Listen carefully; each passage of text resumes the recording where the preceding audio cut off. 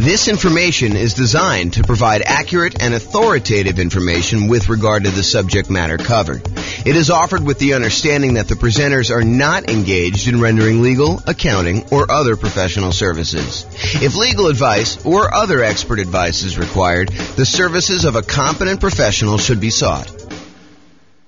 Welcome to the Boulder Real Estate Investing and Real Estate Financial Planning Podcast. Learn all about investing in real estate in Boulder, Colorado, with a combination of real estate financial planning and modeling with numbers specific to Boulder, plus syndicated, more generalized recordings of live and pre-recorded real estate investing classes, not all of them specific to Boulder. Be sure to stay tuned after the podcast for a message from our sponsors. Real estate partnerships. Again, I'm James Orr, and let's get started. So, we've been going through a series of classes. So, the primary strategies and primary classes we typically teach, to kind of answer your question, Bill, these are the ones we tend to focus on. So, buy and hold, nomad, and house hacking, those are sort of the primary strategies that I tend to teach classes on. Tonight is sort of another that is, sort of just outside of what we normally teach. We do some stuff on partnerships, but it's not the primary content that we typically do. So all the secondary strategies, the creative financing, we covered all that last week. That's like owner financing, subject to, rent to own, lease option, lease purchase, the ultimate strategy, agreement for deed, contract for deed, all those ones as well. And then we did another class on quick turning or flipping properties.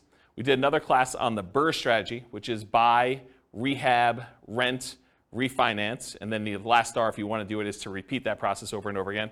Then wholesaling and wholetailing, we're going to cover that here in the next couple weeks. Options and option auction, we talked about that. We're going to have that coming up next couple weeks. Tax liens and tax deeds, again, we're going to cover those. And then tonight is partnerships and syndications, and we'll talk about the three roles in detail tonight, about the three roles that partners can play.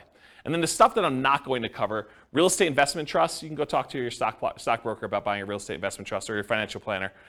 Or covering other strategies, probate, short sales, foreclosures, and pre-foreclosures. Those are sort of like topics that are covered in other strategies, so we're not going to have separate classes on those. So any questions on the real estate investing strategies and like what we're covering and what we've covered so far? Okay, awesome. All right, so partner rules.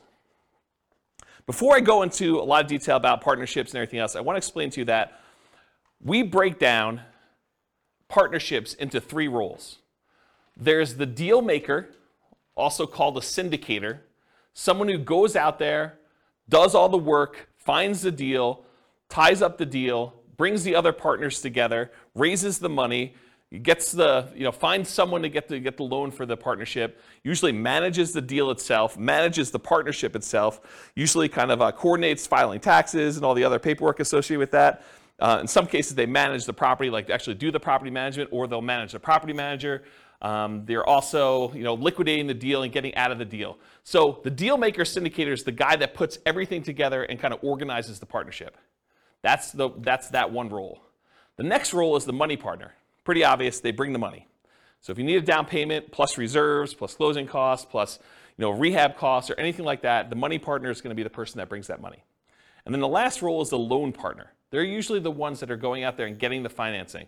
In bigger deals, they're signing on the things, they're showing their income and their assets, and they're qualifying for the loan. For some of the smaller deals, they may just be getting the loan itself and doing it on behalf of the LLC or something like that. So that's the loan partner. Those are the three roles. Any questions on the three roles? We're going to go through a lot of detail on them tonight, but it helps if you really understand what they are now. Any questions? Pretty simple, straightforward? Awesome.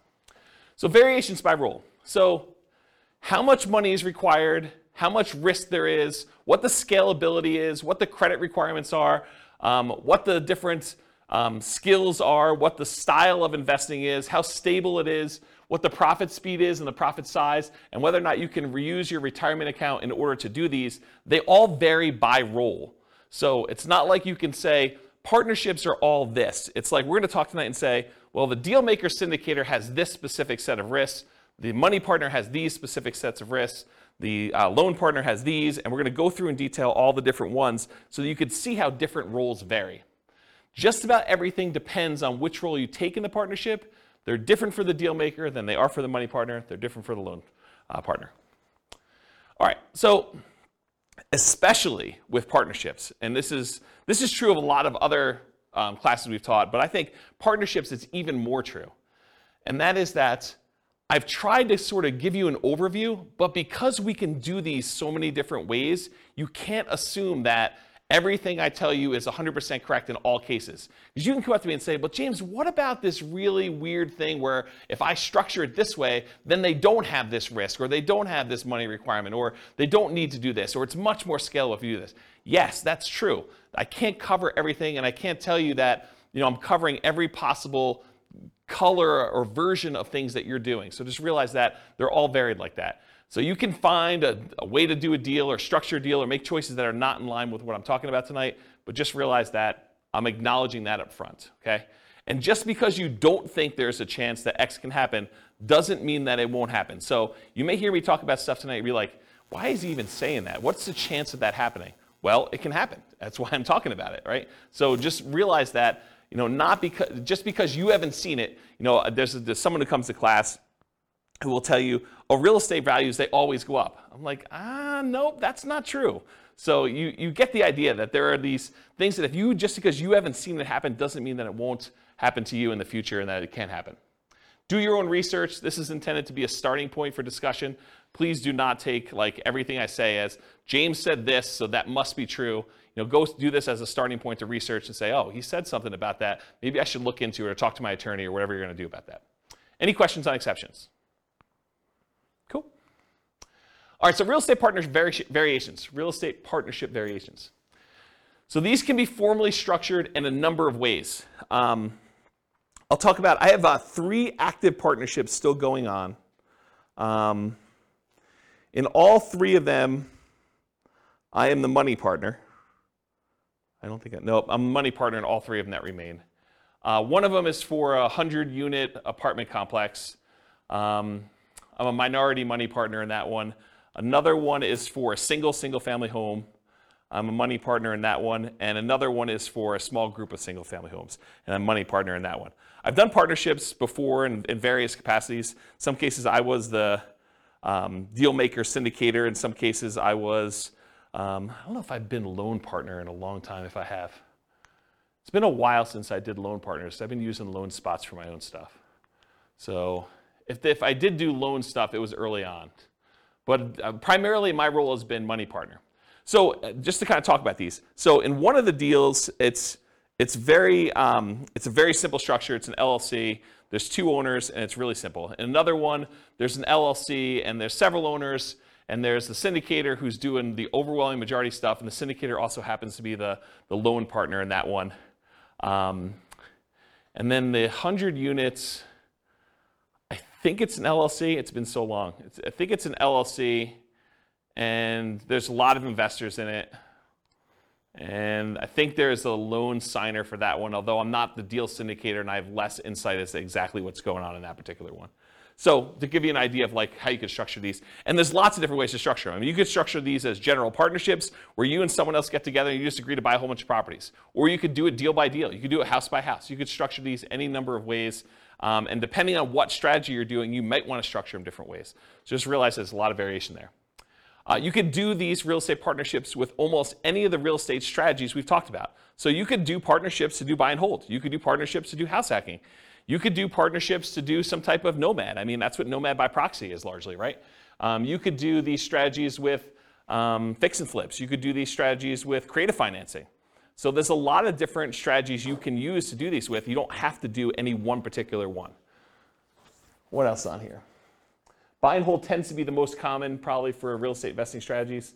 And it can be any one or more of the 3 roles, and sometimes the deal does not require a role. For example, last week we talked about creative financing and buying properties subject to. And in those cases, do you need a loan partner? Who's really acting as the sort of de facto loan partner? The seller. Yeah, the seller, because you're actually taking over existing financing. So you don't need to bring in a separate partner. They sort of are acting indirectly as the loan partner in that particular deal. So sometimes roles don't exist in those. You could do this in local markets or remotely. So if you're having a hard time finding deals that are worth buying, you don't have to do your deals here locally. You could do partnerships in other markets. There's someone who I know is doing a pretty large syndication, and part of their pitch for how they're going out there and raising money is they're doing geographic diversification. They're going to buy a couple of commercial apartment buildings and some commercial office buildings, and I think they're even doing like a hotel, and they're kind of doing this geographically diversified, so it's not all in one city. They plan on having some, I think they're buying like 10 properties or something, 10 big properties, and they're doing this geographically diversified. So you don't have to do this in your local market, and sometimes you may want to structure these such that you have diversification. That could be one of your angles to do these in.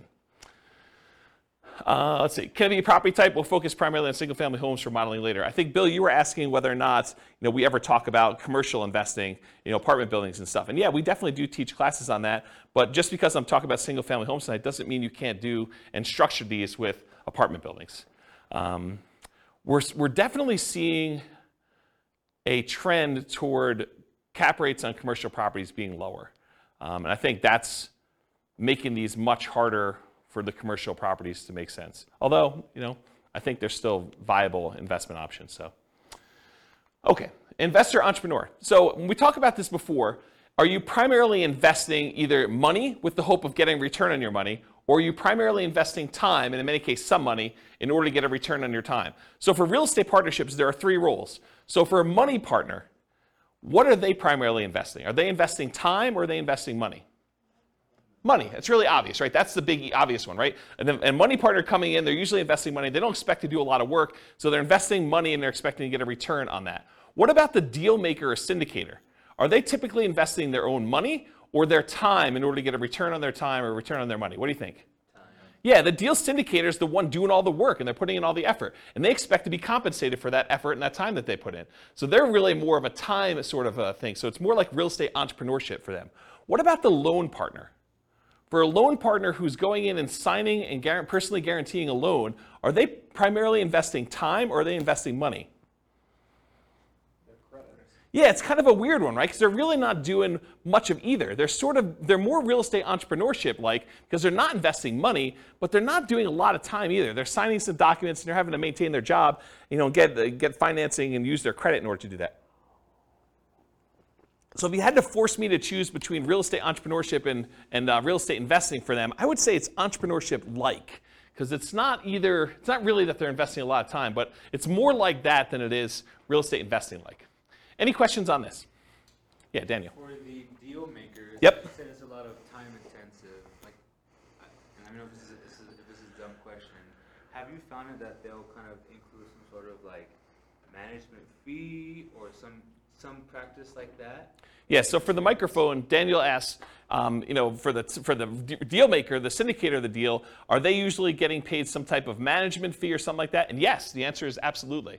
Depends on what they're doing as to what they're getting paid for. In some partnerships, they may charge an acquisition fee, so a fee to go out there and find the deal, put the deal together, and a lot of times they'll take a percentage off the top or a dollar amount off the top. They might say, we're taking 1% fee on the money we raise, or the first deal that we put together, the price of the deal, or whatever they're doing that way, in order to be compensated for all the work that goes into finding the deal, putting the deal under contract, doing all the due diligence, finding all the money lenders or the money partners and the loan partners, and kind of doing all that. So they may charge some type of acquisition fee. They may charge some ongoing property management. If they're doing the property management themselves, they may charge some type of partnership management fee.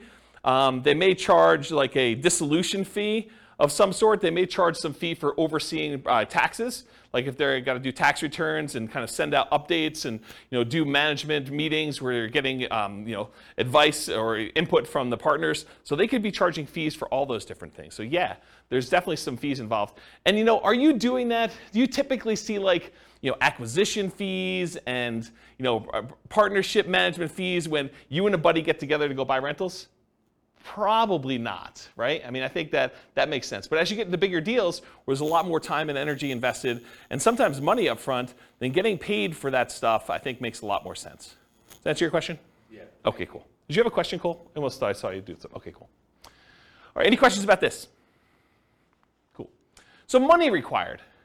So sometimes it's fronted by the deal maker or syndicator, but it could be entirely funded by the money partner coming in.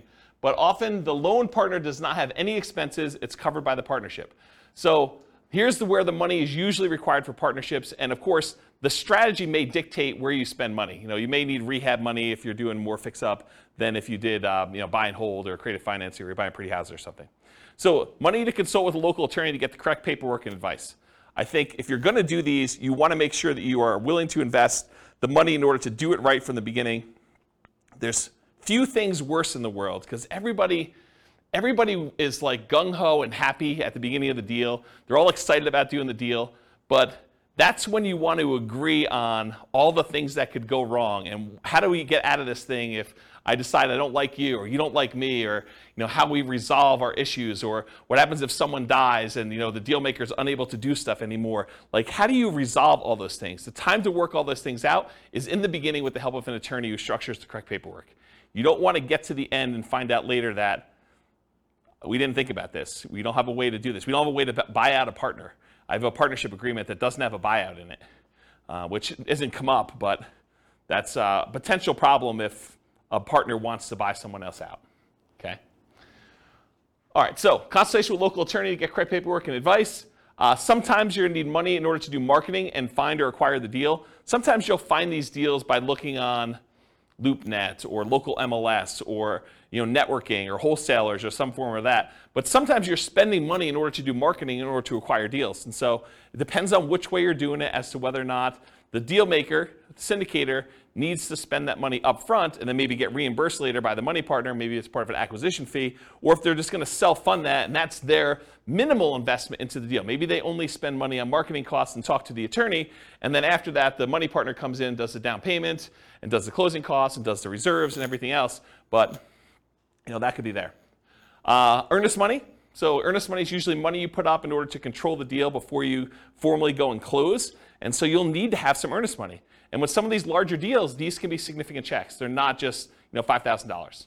So realize you could need earnest money up front. So realize if you're doing these bigger deals, you may want to partner with your money partner early and talk about providing earnest money if you're doing those, if you're unwilling to do it, if you're the deal maker or the syndicator in that deal. Does that make sense? Okay. Reserves. You should not be doing these deals without reserves. And in my opinion, there's a tendency for the mom and pop landlord real estate investor, which I don't believe you should be doing this, but there's a tendency for them to kind of play it really loose and invest in real estate without setting aside, specifically earmarking money as reserves. They'll say, if I really need to, I can go tap into my 401k or my IRA, or I've got $50,000 in credit card balance that I could use, or I could go get a personal loan from the bank if I really needed money to do something. So I don't really need to have 6 months of reserves per property set aside. When you do a partnership, though, and first of all, I don't think you should do that. I think you should set aside reserves, in my opinion. But when you're doing a partnership, I think that's sort of like cowboy, sort of gunslinging, sort of like make it loosey-goosey, whatever you can do. I don't think that flies as much. Because if you've got a money partner and they've already put in $100,000 in order to do a deal, and you go to them and say, hey, we didn't have reserves set aside, but we got a roof, and the roof's going to cost whatever it is, $20,000 on this building that we just bought. I need $20,000. And they're like, I don't have $20,000 right now. I just made another investment. I've used up all the money. I didn't keep reserves set aside for you doing that. And you should probably have that in your agreement as to how that all works too. But you probably should have some money set aside for those types of things when you're doing your partnership. Which, when you're doing your deal analysis, you want to make sure you include reserves there for doing that. And we do a whole class on the importance of doing reserves when you do your deal analysis. And then that drags down the return you're getting, right? It's not like you just go do it and you're doing your return based on the down payment and closing costs and any rent ready costs you have when you first do the acquisition. You really need to do the analysis with all those costs plus the amount of money you set aside for reserves to find out what your true return is, because that money really can't be used for anything else. You got to keep it set aside, and maybe it's earning 1%, 2%, 8%, wherever you're keeping it, and that's actually, you can use that as part of the return you're getting, but you should be calculating your return on your real estate investments using that reserve money too in the denominator. Does that make sense to everybody? Okay, cool. And if you're not familiar with what I'm talking about, go watch the class. I think the class name where I first introduced this concept, I think it was called Everything You Learned About Deal Analysis is Wrong. Because I think everybody else, when they do their spreadsheet, does not include reserves. So any number where you say, my cash on cash return and my cap rate return, like if you're doing those numbers and you're not taking into account the reserves, I think those are actually wrong calculations. It's not like you're just sort of off a little bit. It's like that's incorrect. And so go watch that class where we talk about that, and I have some frameworks for doing reserves, whether you're doing, 6 months of reserves or 12 months of reserves, and what the differences are and how I kind of look at those. So you definitely need reserves as part of the money required when you're doing these partnerships. Usually down payment, but there can be exceptions. There can be exceptions where you're doing, partnership deals where it's no money down. I mean, we could go buy creative financing deals where you really have no down payment required. You're taking over in a loan. So it could be that you don't need a down payment in those cases. Sometimes repair costs. Sometimes you're buying a property and it needs repairs. Sometimes you're buying properties and they're in perfect condition. So it really depends on the type of deal you're doing, but sometimes you do need repair costs for that. And then closing costs in order to close the deal. And then marketing in order to sell or occupy or fill your property, or holding costs while you're kind of doing that stuff as well. Any questions on money required for doing partnership deals? And where it comes from? Really, the answer is it usually does not come from the loan partner, for this money required. Usually either comes from the money partner, or in some cases, the deal syndicator, the deal maker / syndicator, and sometimes that's reimbursed, sometimes it's not. It's really all negotiated. You realize there's no formal structure for this. It's not like everything is rigidly set and you always got to do it this way. Does that make sense, everybody? This is all negotiated. That's what makes it so complex and hard to teach, is that I try to give you examples, but you could do it another way and it could be totally different. Okay? All right, credit required. So the deal maker or syndicator, depending on how it's structured and ownership sizes, some lenders may require that the deal maker syndicator sign for the loan as well, but often they do not need to sign for the loan and do not need to have credit in order to do this, especially if you're a small minority partner. If you're a deal maker syndicator and you've got a majority stake in the deal, a lot of times the lender is going to want to see you on there, signing for the loan as well. Okay? Money partner, they do not usually need to sign for a loan and have no credit requirement. This is pretty typical. It's often structured for them as a limited liability partner, and their only risk is the money they put into the deal. They're usually not personally signing or personally guaranteeing anything to do with the loan. They usually are not required to put additional money into the deal unless you write it up that way. And then if you're the money partner, you want to make sure you understand what your obligations are. But most of the time it's, hey, I put in $500,000 or $100,000 or $10,000 or whatever it is, and that is the extent of my investment in this particular partnership, and I will not have any margin calls or capital calls on any of those. So you realize you have limited calls for money as the money partner in those situations. Okay? And then finally, the loan partner, they need to have credit required in order to get the loan, unless you're doing some creative deal where the seller is leaving the financing in place or something like that. So the loan partner typically needs great credit and often needs great income and assets to sign for the loans, especially for larger deals. Okay?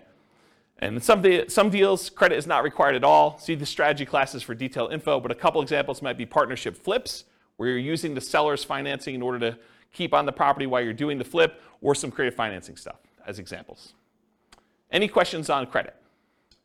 Yeah, Daniel. For the loan partner, in your experience, have you found the loan partner to either be like in a high-paying job, doctor, lawyer, etc., or are they typically just a very well-established, very experienced investor?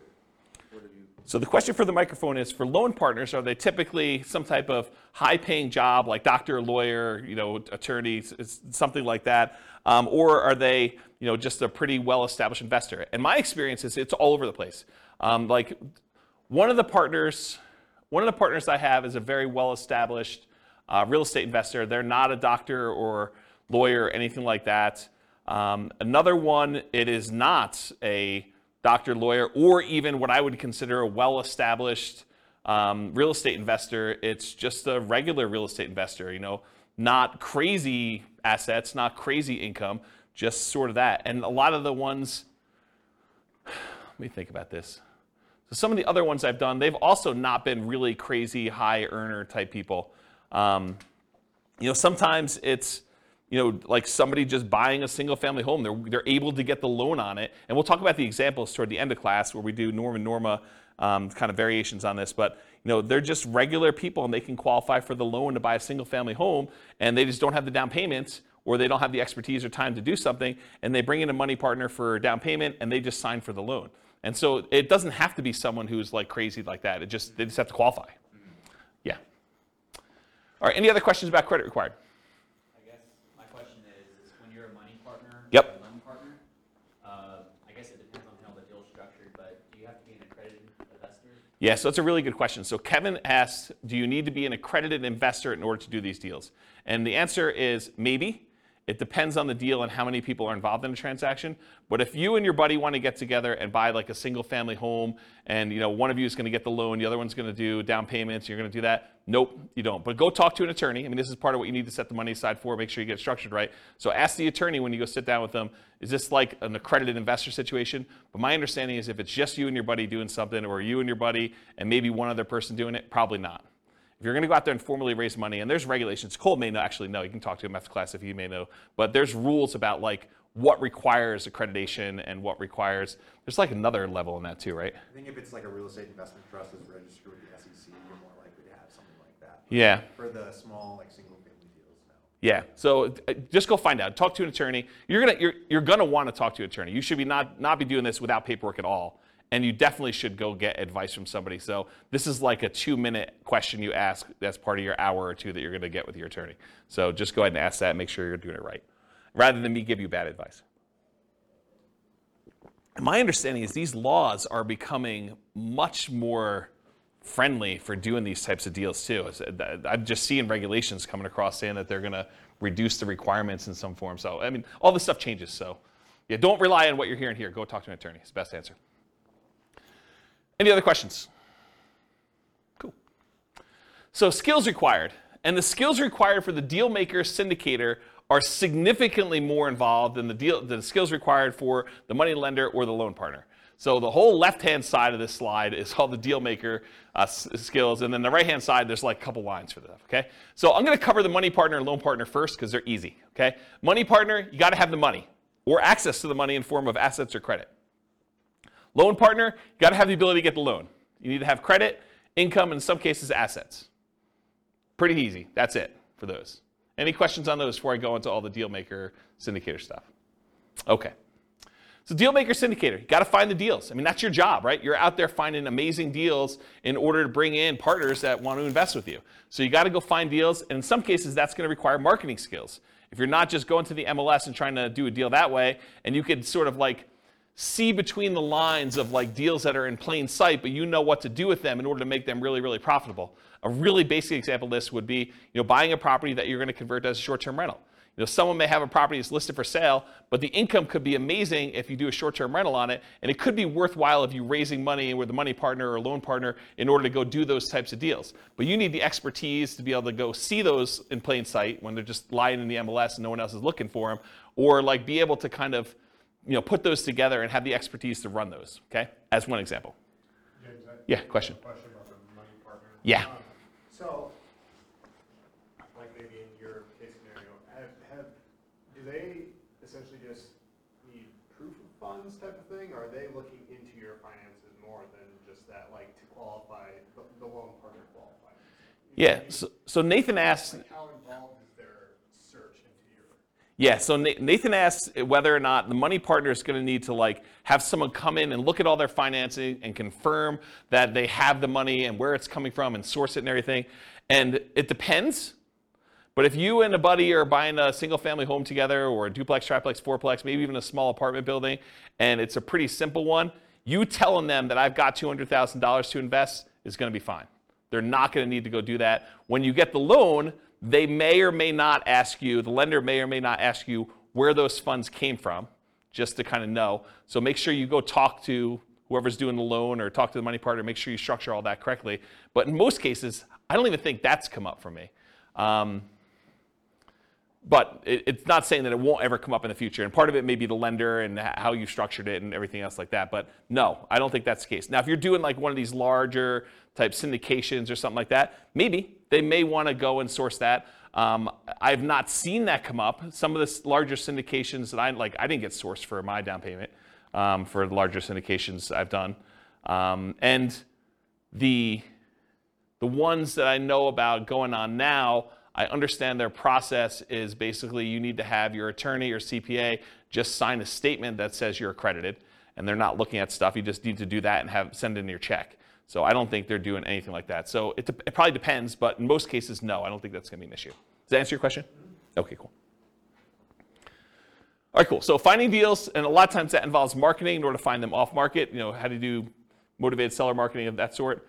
Analyzing deals, being able to estimate rehab or cash flow, you run the deal numbers, estimating value if you're trying to buy stuff undervalued, doing comps, things of that nature. Or if you're not able to do these yourself, you need to be able to have someone else that you could tap to do it. If you've got a real estate agent or a CPA or someone else who's willing to help you with deal analysis or help you with estimating value or anything like that, then you can outsource it. But you need to be able to perform that as part of your deal maker syndicator thing, whether it's you directly or you're using someone else to do it. Deal structuring, and part of this is negotiation, but structuring the deal and also negotiating with the partnership as to how that's going to be structured. Raising money, you need to go find your money partners. Also, finding financing, finding your loan partner to be able to do that. So that's another skill you need to have. Managing the partners and the partnership itself. You need to know what is involved in running a partnership and managing the partnership and getting taxes done and having meetings and giving updates and making decisions and following the guidelines for the agreement, the LLC or the entity that you're using in order to do this. You need to be able to run the partnership and deal with partners. I mean, people with money can be a little bit strange. So if you've got, somebody who you've been really friendly with, and then all of a sudden they give you $300,000, they may start treating you very differently, and you may need to deal with that person. Especially if things don't go your way. I mean, when the market goes your way, I think a lot of times that just everything seems super smooth, right? It's when you have problems that you have to deal with a lot of these situations, and markets don't always go up. Yeah.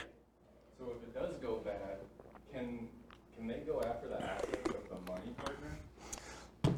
Yeah. So the question is, can they go after the assets of the money partner? And I have a different slide here when we talk about risk, and I will tell you what each individual person's risk exposure is. But part of it is how it's structured and what people are doing and what people are promising, right? I could see a situation, I wouldn't recommend this, but I could see a situation where a money partner has written into their LLC agreement or their operating agreement or whatever they're doing that basically says, if we run short on money, you are agreeing to provide additional money to kind of hold the partnership over. And it could be, unlimited. I mean, it could be just not clearly stated as to what that is. And I don't think that's an unusual clause to have in there, right? Like, what happens if we run out of money? Who's going to bring in the money? So I don't think it's an unusual situation to do that. But if I'm the money partner, I want to know what my exposure is, and I want to know what the obligations I have and what my risk is and how that might all play out. And if you're the money partner in that deal, maybe you say, I don't want to have that obligation. Maybe that's on the deal maker syndicator, and that's part of the, if a deal maker syndicator has good financial strength, that could be a benefit that they offer. Say, look, you're bringing in the money, you're bringing in $100,000 or $250,000 or $1 million or whatever it is, but that's your only money that you're going to bring in. If we ever need money, I will personally provide that, and it says so in the operating agreement. But we'll talk about risk here in a little bit. Okay? Answer your question? Okay, cool. Selling or filling the property, if you're doing that. Property management, and this could be, you hiring a property management company and managing the manager, or it could be you actually, as the deal maker syndicator, doing the actual property management. Taking calls from tenants, screening tenants, putting tenants in properties, filling out leases, doing renewals, dealing with, requests for maintenance on properties. Like all that stuff could be you as a deal maker syndicator, and part of your negotiation of what you're charging and what you're getting paid is part of like what you're doing, what you're providing. Rehab on the property, so you might be doing some work yourself, you may be managing subcontractors, or you might be managing a general contractor, depending on what you're doing, and even if there is rehab on the types of deals you're doing. And then maybe sales skills. You got to sell the seller if you're out there doing deals with individual sellers directly, you're not going through brokers. You got to be able to sell the buyer if you're selling properties. That's a sales skill. Or if you got to sell the partners on why they should do this partnership deal with you. So it's a sales skill. It's not just, I love real estate, I like looking at properties on the weekend. It's, it's salesmanship and probably some technical skills as well. Any questions on skills? You can see the deal maker is responsible for a lot of stuff.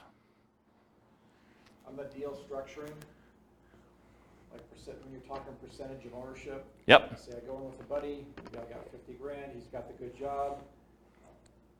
We both find the deal together.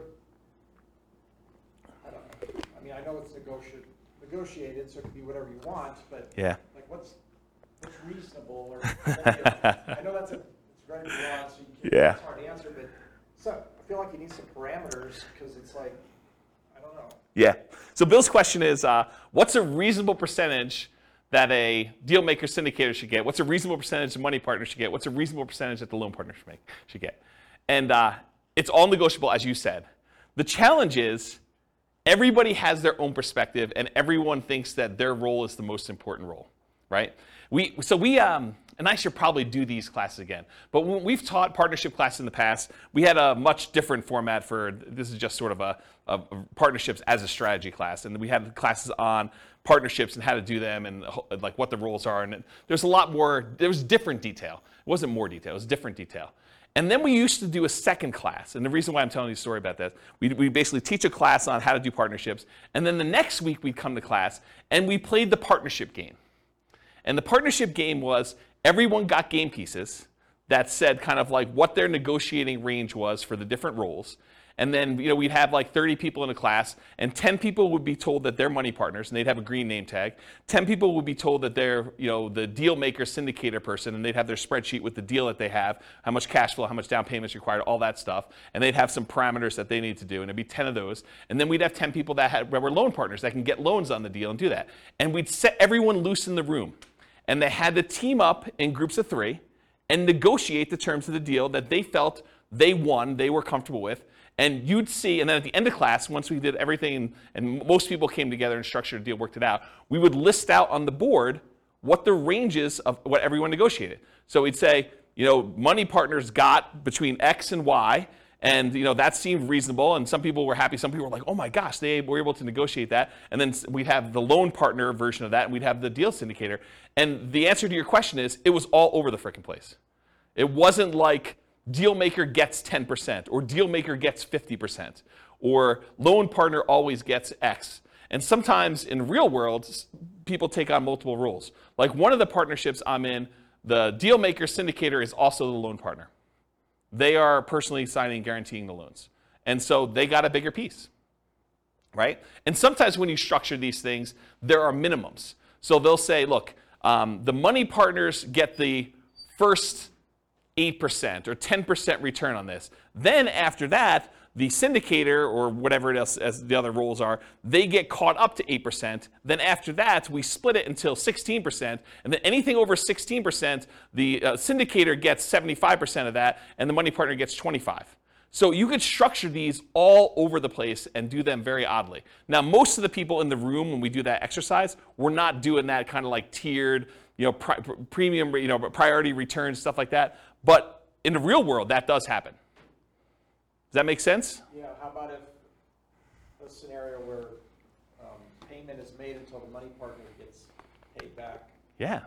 So Bill says, what about a situation where the money partner gets paid back first and then you guys split it at a different level after that? Sure. Now here's the tricky part about that. Let's say you're the deal maker, syndicator, you're doing that, and the money partner gets 100% of the money, until the money partner gets paid back, and then you guys start to split it. But you're doing property management, you're doing taxes, you're doing managing the maintenance on the property and overseeing that, and let's say that has to go on for 5 years before you get paid. Are you happy doing that? No. Probably not. And that's the tricky part, is like, you really need to think through, like, what am I doing? What work is involved? What hours are involved? What's the labor cost that's involved before I even get a penny from this? And maybe you get like 75% and then the money partner gets 25% after that. And maybe you're willing to do that. I don't know. It's like really a negotiation as to what you're doing and what's involved. Does that make sense? It's very gray. It is very gray. And this is like the warning I gave you at the beginning. There's so many different ways to structure these things. Yeah, it seems like the deal maker's doing a lot. Obviously, you need all 3 to make it happen. So yes. Or you just do it yourself. Right? I mean, that's the other option. That seems easier. Well, I mean, if you don't have one of these pieces, right, you can't get loans, or you don't have the money. You've got all your own money tied up in your own deals, but you got good deal flow. You've got a source, you could find these.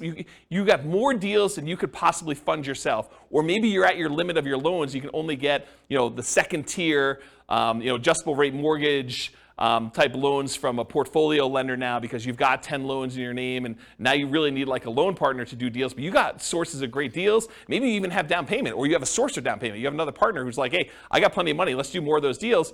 But your loans aren't great anymore and you can't get any more. Maybe you do go partner with someone who can get 30-year fixed rate financing because they're not at their 10. Does that make sense? Yeah. So it's tricky. All right, questions? Personal question. Okay. Like, how did you know you were ready to enter a partnership? How did I know I was personally ready to enter a partnership? In the 3 that I'm in right now, one of them I had excess money, and I was just, it was right. I mean, I just needed a place to put money. Another one, it was convenient. So it wasn't even that I had money or anything like that. It was just a matter of convenience doing it. And the other one, it was like a buddy who was like, hey, let's buy this property together. And I was like, all right, let's go do it. It was really off the cuff. It wasn't like thinking it through on those 3. And in the past, sometimes I've intentionally sought out partnerships. So it was very deliberate going in, and I knew I wanted to do it. So I don't know. That's kind of, but I don't know. Sometimes it's like, especially when you know the investment. I mean, I was already buying another one in the same neighborhood at the same time. So I just bought 1.5, right? Because another buddy of mine was like, hey, let's go do this. I'm like, great. You do the loan for that one. I'll kind of oversee it. That's what we'll do this. And then we'll split it 50-50. That was the way we structured that particular one. You put up half the money. I put up half the money. We're basically not going to pull profits out. We're just going to let the money sit in reserves. If we want to pull money out later, we can do that. But we're just letting it just sit there and accumulate reserves and holding on to it. And, that was the way we structured that one. And Yeah. When there's like more than you and a buddy, do you guys have like meetings like monthly not monthly. Or quarterly or whatever? Yeah. To like make sure that like the deal makers like doing taxes and all. Yeah, the question was, how often do you meet as when you're doing these deals? And I think it does increase with complexity. Like the buddy and I we still have to meet for the LLC. So there are meetings, usually done via email in this case, but there's still meetings. Not that I can't get on the phone, but they're usually just not paper trail sort of stuff. They're done that way. But yeah, when you do the bigger ones, there's meetings. The larger one is usually like there's a webinar, and that's sort of the meeting where there's information given out that way. But I don't personally attend the webinars. I sort of just let it go. I'm not super, maybe I shouldn't even be saying this, but I'm not super involved. It's just like, I don't even list it. Like when I do my modeling, I don't even list it on there. Like it's that type of deal. And the other ones where we get together, before COVID, we were probably doing, especially if there's stuff going on, like once every 6 months, maybe a little bit less frequently. But if there's not a lot going on, if it's in steady state, you got tenants in there, there's nothing happening, there's nothing to get together about, right? I mean, and then there's checks that come for a period of time. So yeah. Does that help? Yeah. Okay, cool. Yeah. Can you use 1031 money into? Yes. The question was, can you 1031 money between partnerships and into other stuff? It's like kind. So check with your CPA to verify this, but if you're investing in real estate, you can move money from real estate to other real estate. Even if it's a syndication? It's my understanding, but check with your CPA to verify. The question was, even if it's a syndication, and that's my understanding if you can, but do you do any of those? No, not a lot, but you can. Even into Yeah. real estate investment trusts. Yeah. So I'm not going to say his name because I don't want to put him on the hook for any obligation or liability there, but he would know, and you could do it. Yeah. Sources, yeah. Does that count for e-REITs, like electronic REITs that aren't publicly traded, they're just a fund, like fund? I wouldn't know about e-REITs. Yeah, we don't know about e-REITs. Yeah, do your own research. Again, this is part of it is talking to your CPA, right? Like, I don't know. In general, I love teaching classes and providing information, but it's a starting point for you to go, oh, here's my list of questions for my accountant. Here's my list of questions for my attorney to verify that what James said is true. You should not believe anything I say is like true, right? Like, I think it's true, and I'm not trying to deliberately giving you false information, but part of your job is to go do your own due diligence and verify this. And so go talk to an attorney, go talk to your CPA to make sure that for your specific situation, in your specific area, that what I'm telling you is correct. Yeah. All right, any questions on skills required? Sweet. Stability. So Shane Parrish, who was from Farnham Street, sent out an email on his blog. This is probably months ago at this point. And in the article, he basically talked about this idea of things being stable, whether something is actively stable or passively stable. Something is actively stable, it requires your attention and your input in order to make sure that you don't die or something bad doesn't happen. And the example I think he used for that is his example was flying a jet. If you fly a jet and you're not actively engaged in flying the jet, things could go very, very badly and you could die. Versus an example of passively stable is like a boat. If you're in a boat and you stop rowing, the boat would just float there. And it's sort of like passively stable in that way. Real estate as a whole, not partnerships specifically, but real estate as a whole is actively stable. If you don't do anything with your real estate, if you're not paying your taxes and you don't have to have insurance, but if you don't pay your taxes at least, you're going to lose the property. If you've got a mortgage on the property, you're not paying that, you're going to lose the property. And if you're not managing your tenants and managing your properties and doing maintenance on them, it's required. So it's actively stable in general. Partnerships specifically vary a little bit based on the role, but they are also actively stable. So for example, the real estate partnership where you're the deal maker or syndicator, that in my opinion is very actively stable. You have to be doing stuff actively in order to keep that thing running. You need to be managing the partnership, you need to be managing the financing, you gotta be managing the property manager or the tenants directly. You gotta be doing all that stuff. For a money partner or a loan partner, yeah, it's actively stable in that the investment requires some work to be done, but do you really have to be doing a lot personally? Probably not. But there is something involved in there. And so I put down it's actively stable just because real estate in general is, but you're not having to do a lot of stuff yourself. In some cases, you may need to submit financials, especially if you're doing like these larger deals or commercial loans. A lot of lenders are going to want updated financials every X period of time, whether that's a year or 5 years or 6 months or whatever it is. They'll want to see some updated financials from you to make sure that everything's good. Otherwise, they can call the loan due. For smaller deals, that's probably not happening. But that's a possibility as an example for the loan partner. And for the money partner, maybe you have some responsibilities to put more money in. Depends on what your agreement says. Okay, any other questions on stability? Sweet. Scalability. So is doing real estate partnerships scalable? Is it a way to build wealth? And how big can you get with it? So real estate partnerships for the deal maker or syndicator are often limited by deal flow. How many deals can you find, and are they good enough quality where you can actually get cash money partners and loan partners in order to do those? And so it's really limited on your ability to deal flow, and probably to a slightly lesser degree, in my opinion, is finding the partners themselves, finding the money partners and finding the loan partners to be able to do the deals. So in my opinion, that could be considered a wealth building strategy because once you're able to find enough deals and partners to do it, you can scale pretty big. It's not like you're limited by the number of loans you can get or how much money you actually have yourself. You can really scale this up. For money partners, it is limited by the money you have to invest. So it can largely be passive wealth building strategy, but it's scalable only based on how many partnerships you can find and how much money you actually have. So I don't know, I wouldn't consider that super scalable because you're limited by your own money stuff. Loan partners, it's very limited in my opinion. It's limited by the number of loans that you can personally guarantee and qualify for, and it's not typically scalable unless you graduate to signing for larger commercial loans. So you can scale it, but I think it's more limited if you're doing like single family homes, duplexes, triplexes, fourplexes. Once you get to larger deals, then it's a matter of your assets and your income and your ability to qualify for these larger deals.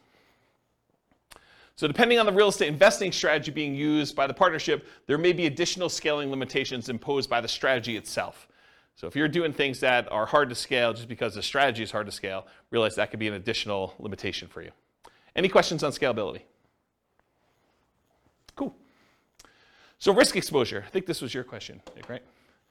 All right, so let's talk about risk. For the deal maker syndicator, I've kind of arbitrarily given them a medium risk rating. Why is it medium? Well, I do think there's some risk, but it's usually not a lot of their own money, And it's usually not them personally guaranteeing signing a loan, although in some cases they do have some of their own money invested in the deal, and in some cases they are also personally signing and guaranteeing a loan. So if you had those in there, I'd probably say it'd be higher risk. But for the most part, the deal maker syndicator is not putting up their own money and they're not signing for the loan, so their risk is sort of like medium. There's sort of their reputation at risk, there's their time at risk, and then you've got all the other risk of just being in the deal as to whether or not they're going to make money, which we'll talk about here in a minute. So the deal maker, I'd say, is sort of a medium risk. The money partner is also medium risk as well. They can lose their money, and it's usually limited to the amount of money that they invested. If you've got like a limited liability partnership or limited liability company, and they say, look, I'm going to invest $100,000, but that's all I'm putting in. There's no other things in the operating agreement or anything like that that says that they need to come up with more money, then that's their limit to how much they could lose in the partnership. It's not like they can go after them personally and do stuff, right? So unless they're managing the property and they have risk for part of the management too, which is a different thing. But a pure money partner, really that's their limitation. Now the loan partner is different though. The loan partner, and by the way, for the money partner, they're the first ones that lose money, right? If property values decline, where does that come from? It comes from the down payment. And so the down payment that the money partner gives is the first to lose money. So if we had to get out of a deal, if we were in a partnership together and we had to get out of a deal and we had to sell less than what we bought it for, then it comes out of that money partner's money, right? If we had to sell a property for less than what we bought it for, then they're the first ones to take that hit, okay? But for a loan partner, they come in there and they're personally guaranteeing the loan. And personally guaranteeing the loan is you're guaranteeing it to the lender. So really, you're only having to make a guarantee if the lender loses money, right? So if the lender comes in and property values go to zero, which isn't likely to happen, but if it goes to zero and the lender's like, look, I loaned you $1 million and I didn't get any of my money back, so now I'm personally coming after you to make me whole for the $1 million, the loan partner, because they personally signed and personally guaranteed that loan, could be obligated for that $1 million. But in a more reasonable decline in value, went from being worth $1 million to now being worth, $800,000, and the money partner had to come in with $200,000 as their down payment in order to get that deal done. Well, the money partner is going to lose their $200,000 first. So the property values have to drop by 20% in this case in order to have the loan partner have any risk in the deal where they're going to lose some money. Does that make sense? Okay. So a loan partner I would also consider to be medium risk. So everyone has medium risk, but it's for different reasons. And I talked about the loan partner is typically protected by a healthy size cushion of down payment. So typically the money partner is the first in line with that risk. We talked about that. And the loan partner is technically unlimited risk, although theoretically it's more likely to be the amount of the loan that is their risk. It could be for more. If the property that you own is now worth negative money, it's going to cost $500,000 for the lender to actually clean up an environmental waste issue on the property, and they go after you for the whole loan balance plus the $500K in order to do the cleanup. It's more than the loan amount, right? Technically. So it could be something that's worth more than the loan amount. Although I think these are like really unusual examples, right? This is exceptional. All right, so the general risks of partnerships, not specific to any role. Possible marketing money, having spent money on marketing, not finding a deal, marketing to buy, marketing to occupy the property, marketing to sell. Possible rehab risks, so finding out something about the property while you go in there. You already bought it, you're doing rehab on the property, and things come up that you didn't expect. Possible interest rate risk. You buy the property, you're under contract on the property, there's an interest rate risk, or you're going to sell the property, you have a tenant buyer in there, and while you're holding the property, interest rates go up, and now your tenant buyer can't qualify, so you have the interest rate risk while that's happening.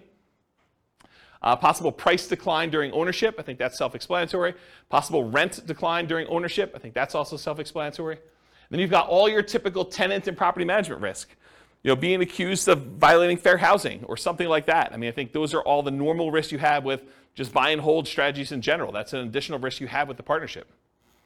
And possible partnership risk, and especially based on how the partnership is structured.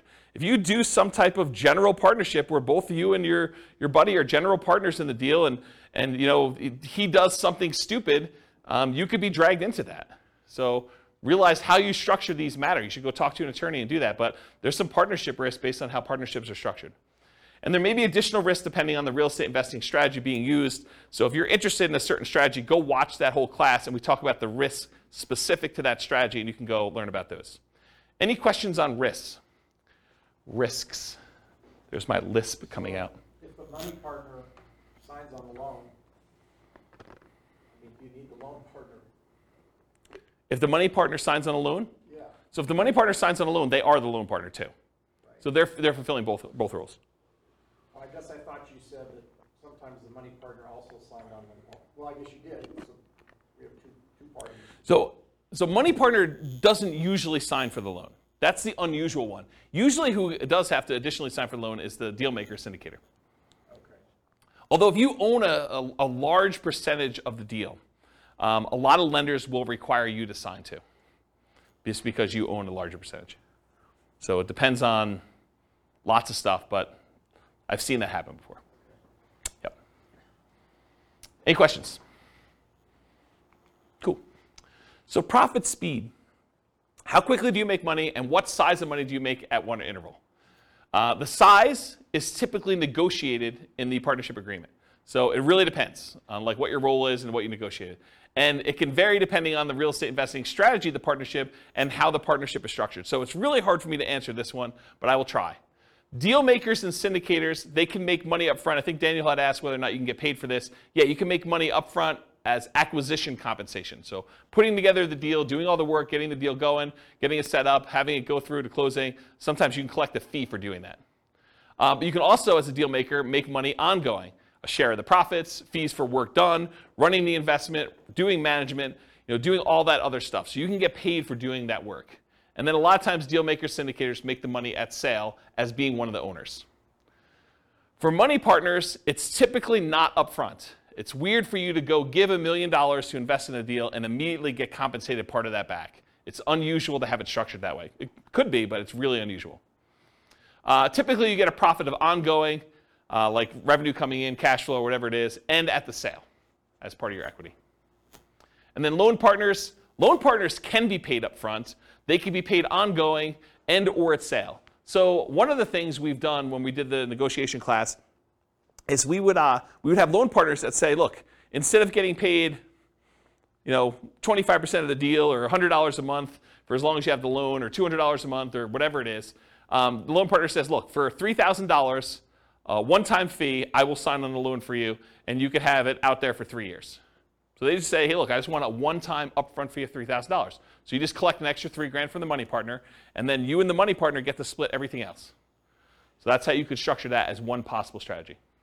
Okay? So that's an example of being paid up front. Or ongoing. Loan partner can get 10% of the whole deal, 50% of the whole deal if it came down to it. Whatever you guys negotiate. It could be part of cash flow. They could get a 20% of cash flow and no equity. You could structure these all different ways. Or they can be paid at sale. They have ownership, they have 20% ownership in the whole deal, and then get paid at sale. Maybe they're not getting any of the cash flow. Maybe the reason that the money partner wants to be involved is they want cash flow on their money, but the loan partner's like, hey, look, if I can get paid money when we sell this thing, I'm okay with that. So I want 20% of the equity, but 0% of the cash flow. Because some money partners, they're using their money because they want money to live on, essentially. Okay? Any questions on profit speed, profit size? Okay, finding deals. The deal maker syndicator is typically the source of the deal for the money partner and the loan partner.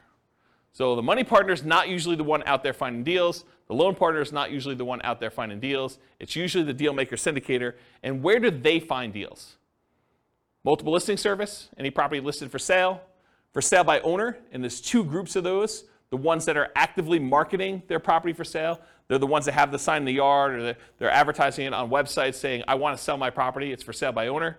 And then you've got all the hidden ones, the ones that don't really know that they are selling the property. It's like, I would sell, or I'm motivated, and if someone would come and offer me the right price, I would do that. And you usually find those either through networking or by putting out marketing and getting those guys to raise their hand saying, hey, my property is not up for sale yet, for sale by owner, but I would be a seller. I would sell to you. And then finally, wholesalers. Those are the primary ways to find it. Someone who is out there finding deals and they're willing to assign their deal to you for a fee. More unusual ways to find deals: tax liens, tax deeds, tax sales, auctions like foreclosure sales or IRS auctions, and then any real estate owned by a bank. When a bank takes back a property through foreclosure, sometimes they'll keep it on their books and they're going to try to sell it directly before they list it in the MLS, and sometimes you could buy properties that way. So those are more unusual ways to find deals. Any questions about finding deals? Cool. So when you're analyzing deals, you can go download a copy of the spreadsheets, realestatefinancialplanner.com/spreadsheet, and you just run your deal as if you're doing a deal analysis for doing this. I thought about adding some stuff for partnerships, and I probably will add like separate tabs just to make it easy. You put in all the partners, what percentage of cash flow they're getting, what percentage of equity they're getting, and then it'll kind of like do some summaries for you and stuff like that. But I haven't gotten there yet, so if you guys are really, really interested in that, just drop me an email, especially if you're listening to this recording and I haven't done it yet, and that'll prompt me to see if that's something I want to move to the top of the list to do. But unless there's demand for it, I'm probably not going to immediately jump to do that. So you can go download the spreadsheet, realestatefinancialplanner.com/spreadsheet, and you can analyze deals, and then just realize whatever your cash flow is, you need to divide that up by whatever the shares are for which partner is which, and then how much equity proceeds from the sale you have, you need to divide that up by whatever partners are doing. You just do that manually for now. Any questions? Cool. So what kind of market conditions doing partnerships work in typically? It's markets where you can find desirable deals for partners, typically markets with good cash flow, typically markets with strong appreciation and rent appreciation. The challenging markets to do this in are markets with significant negative cash flow with reasonable down payments, and markets with no or negative appreciation and rent appreciation. So you don't have to do it in your market. If you think your market's not going to be growing, you can do this in other markets. That's one of the benefits. Or you could change your strategy to take advantage of forcing cash flow in markets where they typically don't have good cash flow. For example, short-term rentals. Any questions on market conditions? Cool. Accessibility, availability. So deal makers, syndicators. In many markets, there are plentiful deals you can select from the MLS. So in some markets, it's as easy as just picking the best deals of the bunch from the MLS. It's not a matter of are there deals, it's sifting and sorting through the deals that there are and finding the one that makes the most sense and picking that out. In other markets, you're sifting and sorting for the top deals, which I just talked about. In other markets, it might be challenging to find positive cash flowing properties except with significant down payments. So it might be hard in your marketplace to do this. Interest rates may be a significant factor where properties will cash flow or not. And then make sure that the property you're going to do the deal with, works for the type of strategy that you're trying to implement. As one example, don't go try to do a short-term rental in a neighborhood that has an HOA that prohibits short-term rentals. So verify that you're able to do the type of deal that you want to do. And then money and loan partners, you need to find the deal makers, syndicators with the deals that meet your investing criteria. So for them, you're not trying to find the deal as much as you're trying to find the deal maker syndicator who has the deal that makes sense for you. Does that make sense? Any questions? Using retirement accounts. So can you use your retirement account to do partnerships? For the deal maker and syndicator, you may be able to take your ownership interest in the name of your retirement account, usually a self-directed retirement account, but it is likely to limit what you can do on the deal because you can't self-deal or self-serve or something like that. There are limitations on what you could physically do when your self-directed IRA or self-directed 401k is the one that owns the property. For a money partner, yep, you could usually invest in these with your self-directed retirement accounts because you're not usually one doing any of the work. And then for a loan partner, maybe, but it's depending on how it's structured. So you want to go talk to your advisor to make sure you get good advice on that. But depending on how it's structured, you probably can, but there's probably some weird exceptions to that one. Any questions on whether or not you can use your retirement account to do partnerships? Cool. All right, so now we're going to go into more of the quantitative analysis. So you'll notice the structure of this class and the previous classes and all the different strategies. I sort of do a more qualitative analysis of like how the deals work, what the risks are, what the scalability is, what money is required, what skills are required, all those different things. And now I'm going to switch over and I'm going to do numbers. And I don't think a lot of folks do number-based analysis for different strategies, especially comparing one strategy to another where you compare numbers. And so that's what we're going to take for the rest of the time. We got like 45 minutes left or so. And I'm going to dig into different strategies, how long they take for you to achieve financial independence. And then we're going to look at how partnerships perform for you achieving financial independence. But I will tell you, as we've discussed in detail tonight, it is really hard to formulate like what a reasonable setup for these things are, right? Like there's so many variations and so many different things you can do that it's going to be really tricky to do this. And you probably want to go do additional modeling depending on what you're specifically doing. I'll do some really kind of like plain vanilla-ish ones, but there's so many different variations on this. It's going to be really, really hard to just pick one and do it. All right, so for deal makers, syndicators, partnership requires work and effort like a job. So when we do modeling for it, it often shows up as income when we model it. So because they're not actually buying a property and it's not like showing up as a property, it looks a lot like, hey, look, they're just getting an extra, $200 a month, and that's increasing over time because that's what their ownership share gives them. And at the end, they're going to get a pop from that, right? So it sort of shows up like income when they do that. It's similar to how we model house hacking in a lot of ways, right? The house hacker gets an extra $500 or $600 or $700 a month per tenant that they've got in the property, and that shows up like it's a separate job or small business. So it just looks like income when we do the modeling. So it's very similar in that way. For money partners, it's typically passive, and it often shows up as a % return on the money invested. It could also show up as like that $200 or $400 a month or whatever it is, and then a big pop at the end if you go and sell the property, or an increase in the amount of cash flow you're getting when the loan gets paid off and you're in sort of steady state after that. But a lot of times you could also look at it as, hey, look, the money partner's coming in, they're investing money in the deal, they're getting whatever it is, 10% return on their money, and that's what the partnership is paying out. You could structure it that way too. So depending on how it's structured, it might be smaller monthly, quarterly, yearly return with a big bump when it sells. And that sort of makes sense, right? You guys understand this? Am I confused anybody? Okay. For loan partners, it can be structured with a large number of ways. It could be one-time upfront fee, which we talked about before. It could be a percentage of the deal, cash flow and or equity. It could be yearly fees, etc. So it could be, as long as you have the loan out, we're going to pay you $1,500 a year to be using your name for the loan. You signing and guaranteeing a loan. So how well do partnerships perform toward achieving financial independence?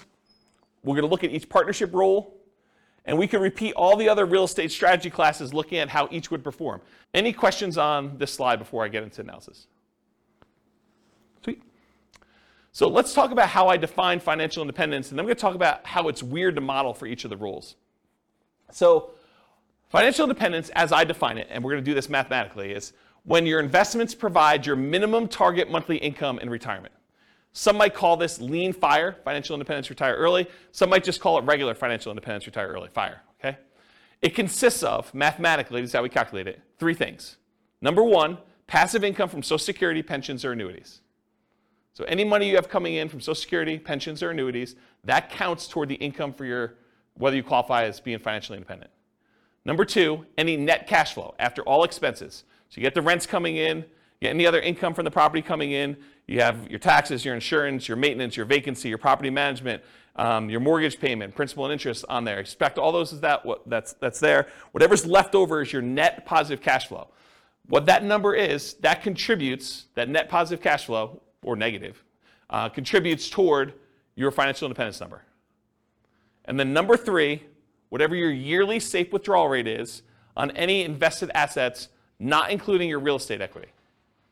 So any money you have invested in stocks or bonds or mutual funds or commodities or cryptocurrencies or anything like that, if you're earning a return on those, then you could use whatever your safe withdrawal rate is. Maybe it's 4% or 3.5% or 5% if you're Bill Benjamin, you just re-upped your number, whatever it is there. And whatever number you're using for that number times the amount you have invested in these other asset classes like stocks or bonds or stuff like that, that also contributes toward your financial independence number. So the 3 things are passive income, Social Security, pensions, or annuities, plus your net positive cash flow from rentals, or net cash flow from rentals could be negative, and your yearly safe withdrawal rate times the invested assets you have that are other than that. Does not count for your equity in your property.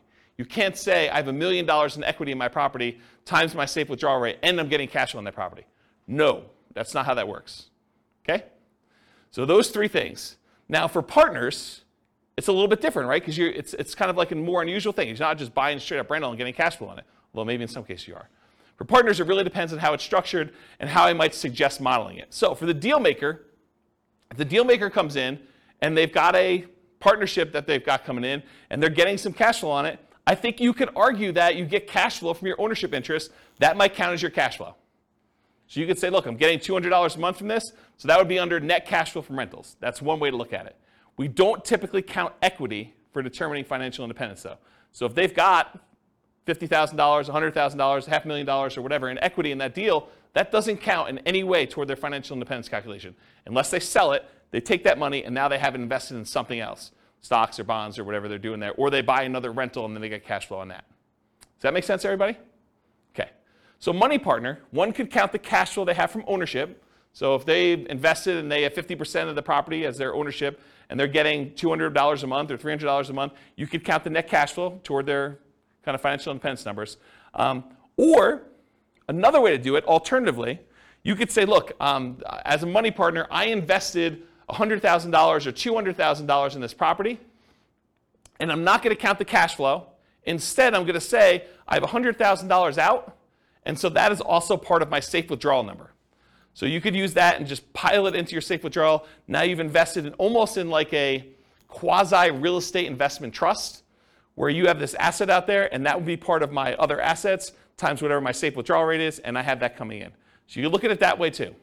You can't do both, though. You either count the cash flow, or you say, as a money partner, I've got $200,000 out there, and so I use that as part of my safe withdrawal rate calculation. Does that make sense? And does the financial advisor in the room disagree with how I structure these? Okay, so he basically agrees. Okay? Loan partner. So one could count cash flow from ownership. They're getting $100 a month because they signed on a loan. You can count that as your net positive cash flow. Or you could say, look, this is a passive income stream if it's just a yearly fee. That's sort of like a passive income, Social Security, pensions, or annuities. You have like a quasi-annuity. It's like $1,000 a year that you get by being the signer on the loan. You just count it like that. It could be that way too. Make sense? Okay. There are a lot of different ways to model these, some better than others. But this is how I think about how you do for partnerships. Any questions? Is this helpful? Okay, good. Oh, tangent. Crazy cool tangent. So why can't you just say to somebody, hey, look, this thing cash flow is $100 a month.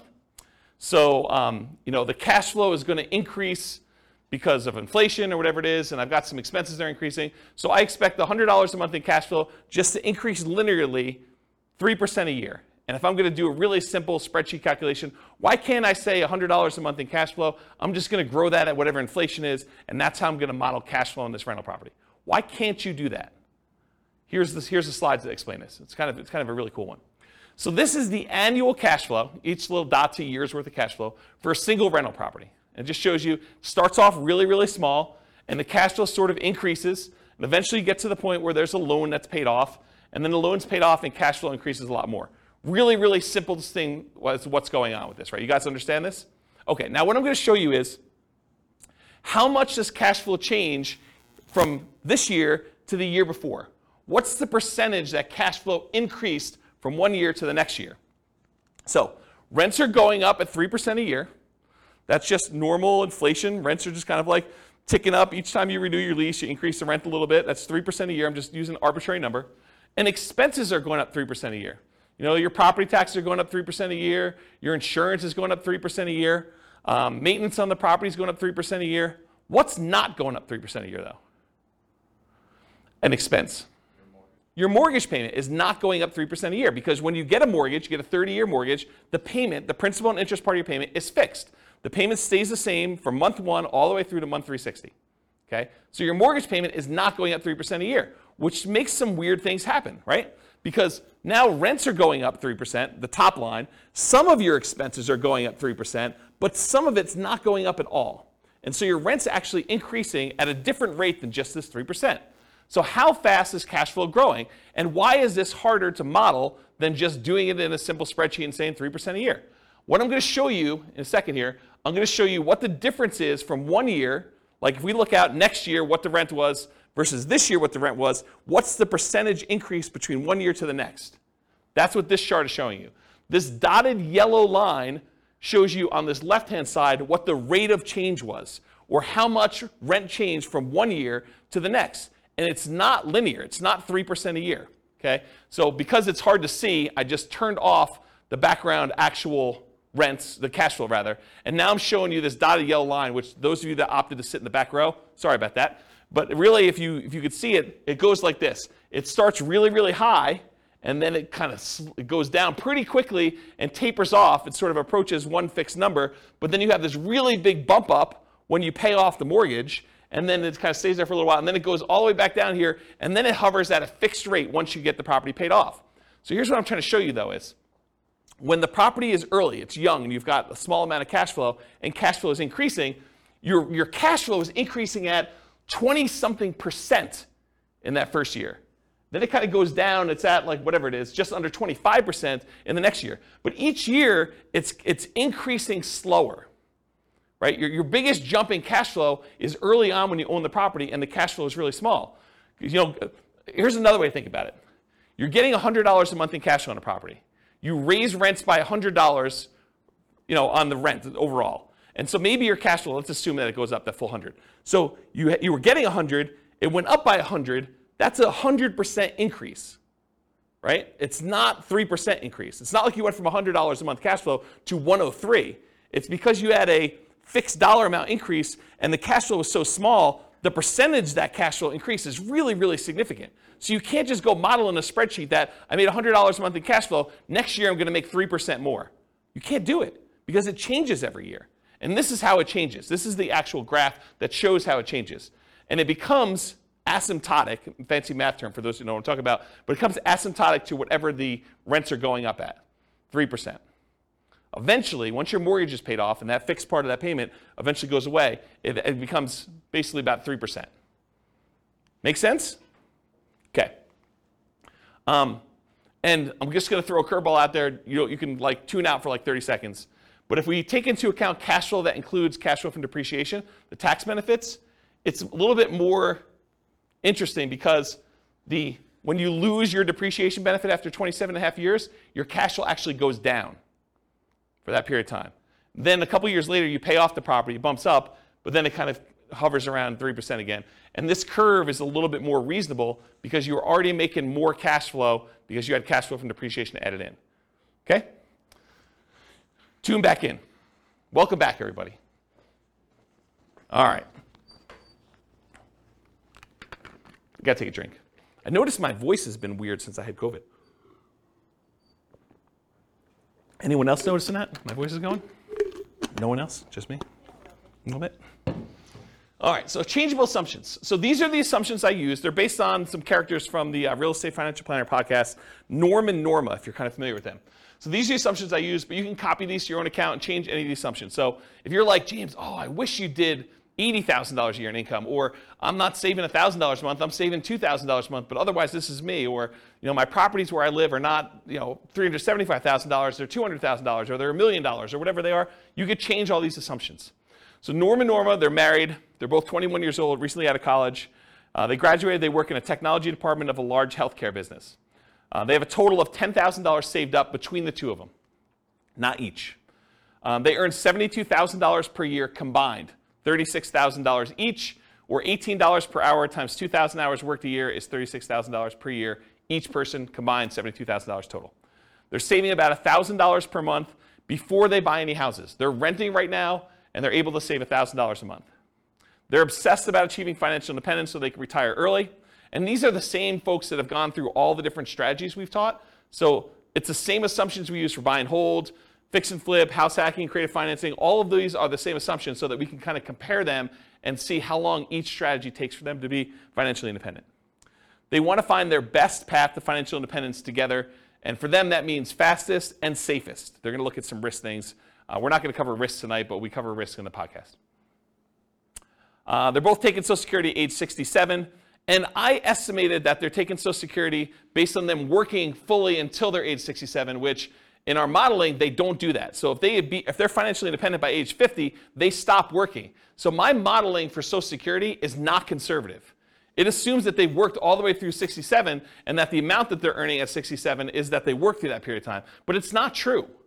And so it's less conservative to model it that way. But my argument is they're already financially independent. Social Security is sort of a bonus, so it doesn't really matter, right? If they really are financially independent by age 50, does it matter that they're getting an extra $1,000 a month from Social Security?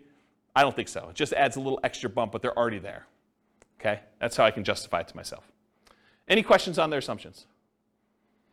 Cool. So limitations by rule. So if they're the deal maker or syndicator, many of these assumptions don't limit them, except that it's a separate job. So it doesn't matter how much they make or what their savings rate is or anything like that. If they're the deal maker, they're not concerned about debt to income and being able to qualify for loans or how much money they have to invest in the deal. They're the ones putting together the deal themselves. So as long as they can work enough hours to do the deal maker syndicator thing, it doesn't matter to them. It's not a limitation. Now, they could invest their own money or credit in other deals. I didn't model it that way, but because they have their full money that they've been saving up and their full credit that they were using, they could go do in parallel buy and hold, house hacking, Nomad, creative financing, fix and flips. They could do other stuff in addition to these partnerships. I didn't model it that way. I basically said they're investing in the stock market instead. So they could be doing this in parallel. And if you want to know how that performed, go look at previous classes. Now, if they're the money partner, though, the amount that they have saved invested is the primary limitation. The fact that they're saving $1,000 a month, that's going to limit what they can do. If a deal syndicator needs someone with $50,000 and they only have $20,000 saved up, they can't do the deal unless they become one of two money partners. So it doesn't matter if they can qualify for loans or anything like that. The money that they invest in the partnership likely limits them to being able to do other deals in parallel, though, as well. So because they're putting money into other deals, they're not going to have down payments for doing Nomad or buy and hold or house hacking, and not until much later when they have money coming in from those deals. Does that make sense? Okay. And if they're the loan partner, their ability to qualify for loans is the primary limitation. It doesn't matter if they have enough down payments or anything like that, but the loans they do might limit their ability to other investing in parallel. So if they got 10 loans out in partnerships, they can't do their own buy and hold with 25% down for themselves unless they do weird loans for those. Okay? All right, some more changeable scenario assumptions. I modeled this for 60 years. I assume their effective income tax rate based on the $72,000 that they're earning is 17.85%. I assume 3% inflation. Yeah, I know. This is like a reasonable inflation number, not what we're seeing right now. Mortgage interest rates, same as previous classes. We're using a 4% yearly safe withdrawal rate, and we're saying that once they are earning $5,000 a month as their minimum target monthly income in retirement, and that does adjust up with inflation, but when they achieve that, then they're considered financially independent. So they're making $72,000 a year, which is $6,000 a month, and I'm saying $5,000 a month is their target. Why am I saying $5,000 is their target when they're currently earning $6,000? Anyone know? They're saving $1,000 a month. So in order to be financially independent, they don't need to have that savings amount as well. So this is how much they're living on. Okay? And then ideally, they want to make $10,000 a month. So we do the math for when they earn that as well, but not in this class. All right, so let's go talk about some results, and then I'll get into their partnership stuff. So these are summaries of some of the numbers from previous classes. So the first ones we're going to start with are the buy and hold ones. So they did no real estate at all. They only invest in stocks. It would take them 40.17 years to be financially independent. So 482 months. And the stock market, I think, is growing at 8%. We just assumed 8%. Does that seem reasonable for assumption for stock market? 8%. Is that what you use? We do it based off of a balanced portfolio in all cases, not necessarily just an all-stock portfolio, because like the S&P 500 returns 12%, but that's assuming that U.S. equity markets are going to perform the same way going forward that they always have. Yeah. So we don't have that assumption. So it's like it differs based on what percentage asset allocation they have? Yeah, exactly. Okay. Okay, so it could be whatever, but 8% seems like a reasonable number, somewhere in the ballpark. And no one knows what the future is going to be. I mean, 8% could be really, really high for what actually happens. It could be really, really low for what happens. Who knows? So 40.17 years, that's why we do Monte Carlo modeling in the advanced analysis that we do. This is all static. Whoa, this is really high. 40.17. So here's some other the buy and hold numbers modeled. I'm not going to go into like ridiculous detail, but this is the one for all stocks. That's 40.17 years. This is if they buy one owner-occupant property to live in, and then they do stocks. That turns out to be 33 years, it's a little bit faster. If they buy 20% down rentals or 25% down rentals or 15% down rentals, they're going to buy 10 of those. It changes the time. 31.42 years for 20% down, 28.67 for 25% down, and 33.5 for 15% down. And then we say, what if they buy an owner-occupant property, but then they buy 15% down rentals or 20% down rentals or 25% down rentals? Those are all the ones where that they buy an owner-occupant property first, and then they buy their rentals. What if they do short-term rentals? Those are a little bit faster, 24.67 years, 23.67 and 24.67, depending on how much they put down. So a little bit faster to do short-term rentals. And then what if they buy an owner-occupant property and then do short-term rentals? Those are a little bit longer. So those would take a little bit longer if they decide to do that. Any questions on these? This is what we covered in the buy and hold class. So if you really want to know a deep dive into this particular slide, that was like 2 hours on buy and hold. Any questions? Cool. What if they do nomad? So the nomad strategy, for those that don't know, you buy a property as an owner-occupant, you move in, and you live there for a year. At the end of the year, when your agreement with the lender is up, because basically when you get the loan for an owner-occupant, you agree to live there for a year. Once that year is up, you can convert the property to a rental and buy another owner-occupant property. So in a lot of cases, the nomads are putting 5% down, moving into a property, living there for a year, getting really good owner-occupant financing rates, putting minimal amount down. They're living in the property for a year. They have PMI, but even with the PMI, the rate's better. So they're living in the property for a year. Then they convert it to a rental. They repeat this process until they have the number of rentals that they want, and that's the strategy to do it. So if you imagine for a minute, instead of having to come up with 20% down in order to buy a rental property, you could buy 4 with 5% down with the same amount of down payment. So you basically acquire 8 rental properties with down payments for 2. Think about it that way, okay? So when they do the nomad strategy, they buy with 10 properties with 5% down. It's 26.5 years. If they buy 10 fixer-upper nomads, properties that need a little bit of work, it's 19.58 years. They buy 10 nomad properties where they have their kids move in on their behalf because they don't want to move into a property every year, but they've got college-age kids. And so basically when their kids go to college, they co-sign a loan for their kids in college where they're buying it together. The kid lives in the property for the year, and then at the end of the year, they move into the next property. So while they're at university, them and their parents acquire 4 nomad properties that way. They got 2 kids, that gets them 8. So they can kind of do this as nomad by proxy. Yeah, Ben? Just a question on the fixer-upper nomad. Yep. What's the discount rate you use? Yeah, I knew you were going to ask me something like that. The fixer-upper nomad class, I went into the details, but I don't remember. And it's hard for me to keep track of all these numbers because not only am I doing prep for these classes, I'm doing like individual podcasts and stuff for myself. And so I don't remember. Maybe 10%? I don't remember. But it was like a number where they got a big discount, but then they also had to come up with the money to do the fix-up themselves. So it was like a weird net discount, but I don't remember what the exact was. But it wasn't crazy. It wasn't like a really ridiculously aggressive assumption. I remember thinking this seems really reasonable. Partially because it needed to be a property that was in good enough condition where they can move in and get the regular financing. Yeah. But go watch that class. Yeah. It's on the podcast. So we did that. We did nomad with short-term rentals. So they basically move into a property, live there for a year, and then when they move out, they do short-term rentals with it instead of doing long-term leases. And that takes 12.67 years. If they do house hacking, so they move into a property and they get a roommate while they're living there, or they get 2 roommates, or they get 3 roommates, or they get 4 roommates, or they buy a duplex of some sort and they kind of do that, or a triplex or a fourplex. And so we've got all the different house hacking variations there, ranging from 21.83 years to 16.67. Or if they do nomad with lease options, or if you're a real estate agent, the ultimate real estate agent retirement plan of doing nomad and moving into properties and getting a rebate on your down payment because you got paid a commission when you move in. So there's like a strategy for doing nomad where you have a real estate license and you could really minimize how much you need in order to do that strategy. So we cover that in there too, but here's the nomad stuff summarized. Okay? Here's house hacking summarized. I'm not going to go on all these, but it's all different variations of house hacking. Buying a property with 1 roommate or 2 roommates or 3 roommates or 4 roommates and different down payments, 20% down, or I think actually we did all 5% down. So I don't remember what we did here, but all the numbers are there. Go listen to the house hacking class for details. This is the BRRRR class, buying a property, rehabbing the property, renting the property out, and then refinancing to try to pull out either all your money or as much of your money as you can, leaving minimal in the deal. That's what the BRRRR strategy is about, and then you can use that money again to go buy the next one.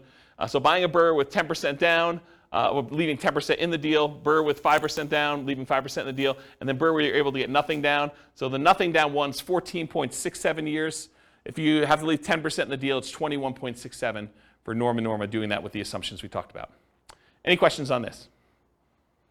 Cool. Here's all the stuff on quick turning and flipping.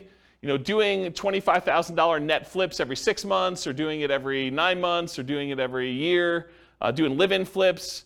I went through a whole bunch of variations on is it better to do a live-in flip and flip as quickly as you can, do a live-in flip and wait at least 1 year so that you get long-term capital gains on the things you're doing, or doing a live-in flip where you stay there for 2 years and you don't have to pay any long-term capital gains at all because you have the exemption. What's the exemption called when you live in a house for 2 years? You know what the name of that is? I don't know. But if you live in a house 2 out of the last 5 years and you don't have to pay any capital gains up to certain limitations, it's pretty big limitations though, on a property. So we did all the variations on that and looked at the time for how long it took there to do that. And then live-in flips as an agent or for sale by owner. There's a whole bunch of variations on the flipping one. You can get a feel for those. Those are pretty fast. And then here is all of the ones I've covered so far, shown on one chart, color-coded. So all the, what color is this? Maroon? Is that a maroon color? Maroon-colored ones, these are all the buy and hold. The orange ones are all the Nomad ones. The, whatever that is, green, sea green. That's all the Burr ones. Quick turn flips, all the purple ones, and then apparently a different color green is house hacking. You can get a relative size difference to see which ones are, in general, faster than other strategies. So buy and hold tends to be one of the slower ones. House hacking tends to be pretty slow, although there's some quicker ones on the end there. Burr tends to be pretty fast. Nomad tends to be pretty fast. Depending on what you're doing with the quick turn flipping ones, there's some really fast ones in there and some slower ones in there as well. So you can get a feel for what's going on. Go watch the classes for the details on the exact numbers for those, but you can get a relative size difference. I love this chart. This is one of my favorite charts now for being able to compare all these. All right, yeah. Short-term rental, was Yep. it on there? Probably because it doesn't hit the criteria. It is on there. It is? Oh yeah, short-term rentals are in here. Yeah, they're mixed in because the buy and hold has some short-term rentals, the Nomad has some short-term rentals, Burr doesn't. Quick turn flip I don't think has any, and house hacking doesn't either. But there's short-term rentals mixed in here. You're basically buying properties in short-term. Yeah, I don't remember where they are, but yeah, they're in there. Yeah. Yep. Okay, any other questions? All right, so creative financing, this was last week, right? Everything's merging together. So last week was creative financing. This is buying creative financing with 1 month reserves all the way through to 6 months reserves. Everything from as quick as 8.83 years all the way up to 17.42 years for doing creative financing. If you do creative financing and you do thousands of dollars in reserves, 10K, 20K, 30K, 40K, 50K, it shows the times for those instead of months of reserves. And then creative financing with different discounts at purchase. So if you get a 10% discount, 12% discount, I think this must be 6% discount, and this is 8% discount. It shows you the amount of time it takes based on the discount you get with creative financing. And then by holding period, by how long you're buying for. So this is if you're buying for, I think, 10 years, this is for 15 years, and this is for 5 years. So this is how long you're doing creative financing deals before you stop. And it ranges everything from 12.67 years all the way up to 34.83, depending on how long you do it for. And then I added in the creative financing ones all right here in red. So same stuff we had before, I just added this one in there so you can get a comparison size-wise. Creative financing is really fast. It's also a very active strategy. So you can kind of get a feel for that. Any questions on this? Sweet. All right, so deal maker modeling assumptions. So now we're doing the deal maker syndicator person.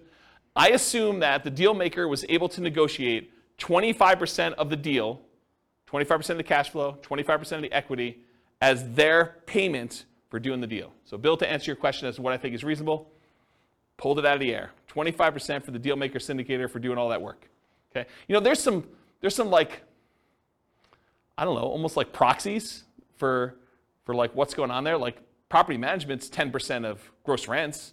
So you can figure out what that is as a percentage of real cash flow and what that is as a percentage of equity at the end, and you can kind of get just a corollary for just property management as that there. But then there's other stuff you're doing as well, like managing the partnership and acquiring the deal. And so I don't know, you could sort of do that. But anyway, 25% of the deal, 25% of cash flow and equity. They're acquiring the deal. They're doing property management. They're also managing the partnership. They're disposing of the deal, although it's not modeled, because I assume that they hold it forever. And none of their own money is in the deal. Instead, they're investing their money in stocks at 8% per year instead. And they're not limited by debt to income or money. They don't need to have debt to income because they're not qualified for loans. They don't need to have any money because they're using a money partner to do these. 25% of the deal. How long does it take? If they do a deal every 12 months, 10 total, takes them 21 years to be financially independent using those assumptions. where they're getting 25% of the deal. If they do a deal every 6 months and they do 10 deals, so they do it for 5 years, 19.67 years in order to be financially independent.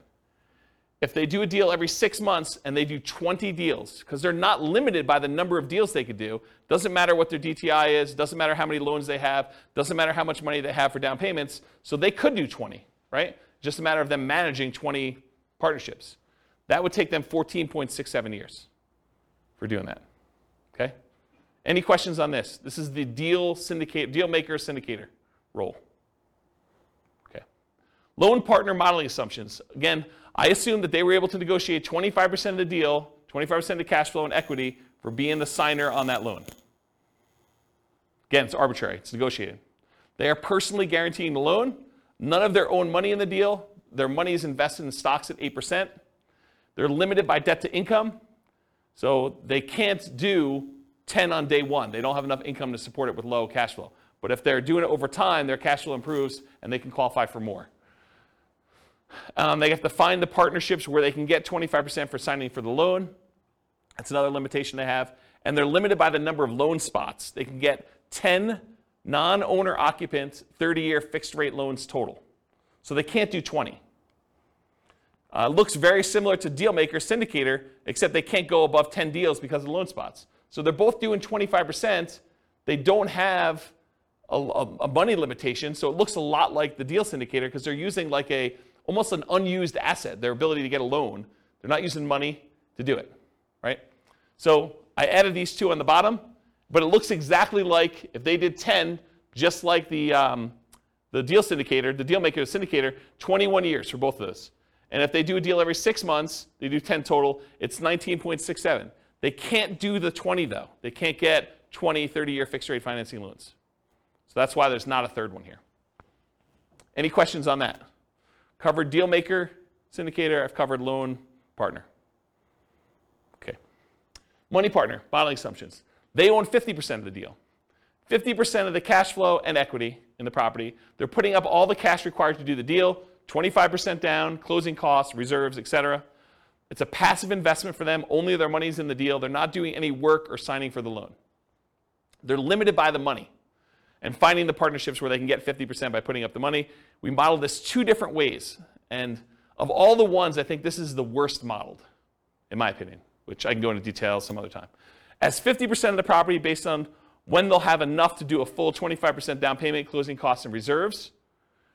So it takes time to do that. And then as 10% return on all their money instead of 8%. So you could look at this. Someone decides to do a money partner, and instead of actually modeling it as I own part of this property and I'm looking at cash flow, what if we just said, because you've got POPs in there and everything else, maybe you're able to overall get a 10% overall return on your money. The challenge with this, and I'll draw this on the board, is what does your return look like over time on a rental property? So this is time, and this is like your percentage return. Does the return you're earning, and this is return on equity, right? Because it's the amount of money you have tied up in the deal. Okay, so return on equity. So the amount of money you have in a deal, what is your return the longer you own an investment, a rental property? It drops. And that's counterintuitive to a lot of people because they think my cash flow is improving, my appreciation dollar amount is improving, my amount that I'm getting from the tax benefits, my depreciation is fixed for 27 and a half years, then it goes to 0. So that doesn't improve over time. And the amount I'm paying down the debt, well, that increases a little bit. It's increasing, but it's really increasing at a relatively slow rate, and it goes to 0 after the loan's paid off. So you'd think to yourself, hey, appreciation's going up, cash flow's going up, debt pay down's going up a little bit until it goes to 0, and depreciation's fixed. You would think that your return is going up over time, but it's not. The dollar amount you're making on the investment is going up, but the amount you have in equity is also growing. And the amount you have in equity is growing faster than the amount of your return is growing. So what tends to happen to your return over time is it tends to go down, and then it becomes asymptotic to what numbers? Anyone know? Anyone know what this number is right here, like at the low? Once a loan is paid off and once depreciation has gone away, what does it actually equal? It equals cap rate plus your raw appreciation rate. So it's whatever the cap rate is in the property, which is your return and cash flow of a property that doesn't have a loan, plus whatever your raw appreciation number is. So if properties are going up 3% a year and your cap rate's 5%, this is 8%. So your return approaches whatever your cap rate plus your appreciation number is at the bottom here, and it starts off really high. Your return on the equity you have starts off at the highest it is, and then your return goes down over time. So the longer you hold your investment, the lower the return you're getting on that investment is. It's counterintuitive to a lot of people, which is why some people will argue that whenever your overall return on equity drops below a certain threshold, some people might use 10% as an arbitrary threshold, they will either do a cash out refinance to raise up their rate again, minimize the amount they have back in the deal, or they'll sell the property and re-leverage up. Does that make sense? So you could go and say, as a strategy, hey, whenever my return on equity drops below X, then go ahead and sell the property, redeploy it as 2 different down payments or 3 different down payments, or however many you can do with how much is in there, and then reboost the return you're getting on the assets you have. Does that make sense, everybody? Okay. Any questions on this? Pretty cool, right? So I was telling you this because when I kind of bumped their return up to 10%, you're like, why'd you use 10%? Well, because I think rental properties, especially leveraged rental properties, can beat a 8% return, right? Typically. Although in this case they only own half, but it could beat a 8% return from the stock market, in most cases leveraged. But over time though, this goes pretty low. You know, if you really only have 5% cap rate properties and a 3% appreciation rate, it really literally is going to 8%. And if you're a money partner and you own half of this property, you're getting 4 on your money. So you'll probably want to get out of this deal at some point or refinance out and have less in the deal so that your return on the money you have invested is higher. So I used 10 because I picked it. I went and I actually looked at the average for the first, I think, 10 years, and it was higher than that, but not much. But you can go look at those numbers on there. Okay? So I'm going to model it 2 ways. I'm going to model it where they own 50% of the rental, but they put down the whole down payment. I'm going to model it where they put 10% return on all their money. So instead of the stock market money that they were earning 8%, I'm just going to say it's earning 10. And we'll look at the difference between those two. So these are the two. If they own 50% of the properties, it takes 46.8 years, 46.08 years. If they get 10% return on their money instead of 8%, it's 33.17 years. So pretty slow compared to the other strategies. Okay? Any questions on Money Partner? So I just added in the partnerships over here so you could see relative sizes, sort of in the middle. I mean, it's not like, creative financing low or, even some of the flip type low, but, it's on par with a lot of the nomad strategies. A little faster, a little slower, depending on which one you're comparing it to. It's definitely faster than buy and hold, faster than house hacking. To kind of give you a feel, relative sizes. Is that helpful? Okay. So in conclusion, the assumptions you use for modeling matter a lot. If we change what you're doing as your role as a partner, if we change the number or frequency that you buy, if we go from buying 10 to 20 or buying only 5, or the size of the deal that you do, how big of a discount you get if you're getting discount on deals, or what your profit is on a deal, or what your cash flow is on a deal, what the market conditions are, what we use for appreciation rate or rent appreciation rate, or the price of the properties even, interest rates, we get lower interest rate, higher interest rate, rents on the property, vacancy, maintenance, property management, taxes, insurance. All of these assumptions matter, and they're going to matter a lot. It's going to impact what you do. Also your stock market rate of return, or what you're investing in and what its risk profile is. And then what you set your target monthly income in retirement is, both your minimum and ideal. If you have a higher number, it may take you a lot longer or a lot shorter, depending on what you do. And then what you use for your safe withdrawal rate, what you believe is a reasonable safe withdrawal rate to use there. And then the strategies that work best in your market may differ. So maybe it's better to buy and hold, or short-term rentals, or house hacking, or creative financing in your market because it's different, right? So it could be better or worse depending on that. You got to do the math for your own situation. And then because I'm trying to do this recordings for all the different cities in the US, if you go to realestatefinancialplanner.com/model, for realestatefinancialplanner.com/model, I'm trying to do, it's not done yet, but all of these scenarios for all the different classes for every city using their city's prices and taxes and insurance and rents and everything else, so that you can go say, I'm going to copy this one because it's closest to where I live and it's most similar, and then I'll just change some of the assumptions for what's going on, so you can just change whatever you want to do for you. Any final questions? Because that's all I got. Yeah, Bill. So how do the partners benefit from depreciation? Is it just the percentage of ownership? Is it passed? I guess that's a tax question. Yeah, that's a tax question. So the question was, how does the partners benefit depreciation?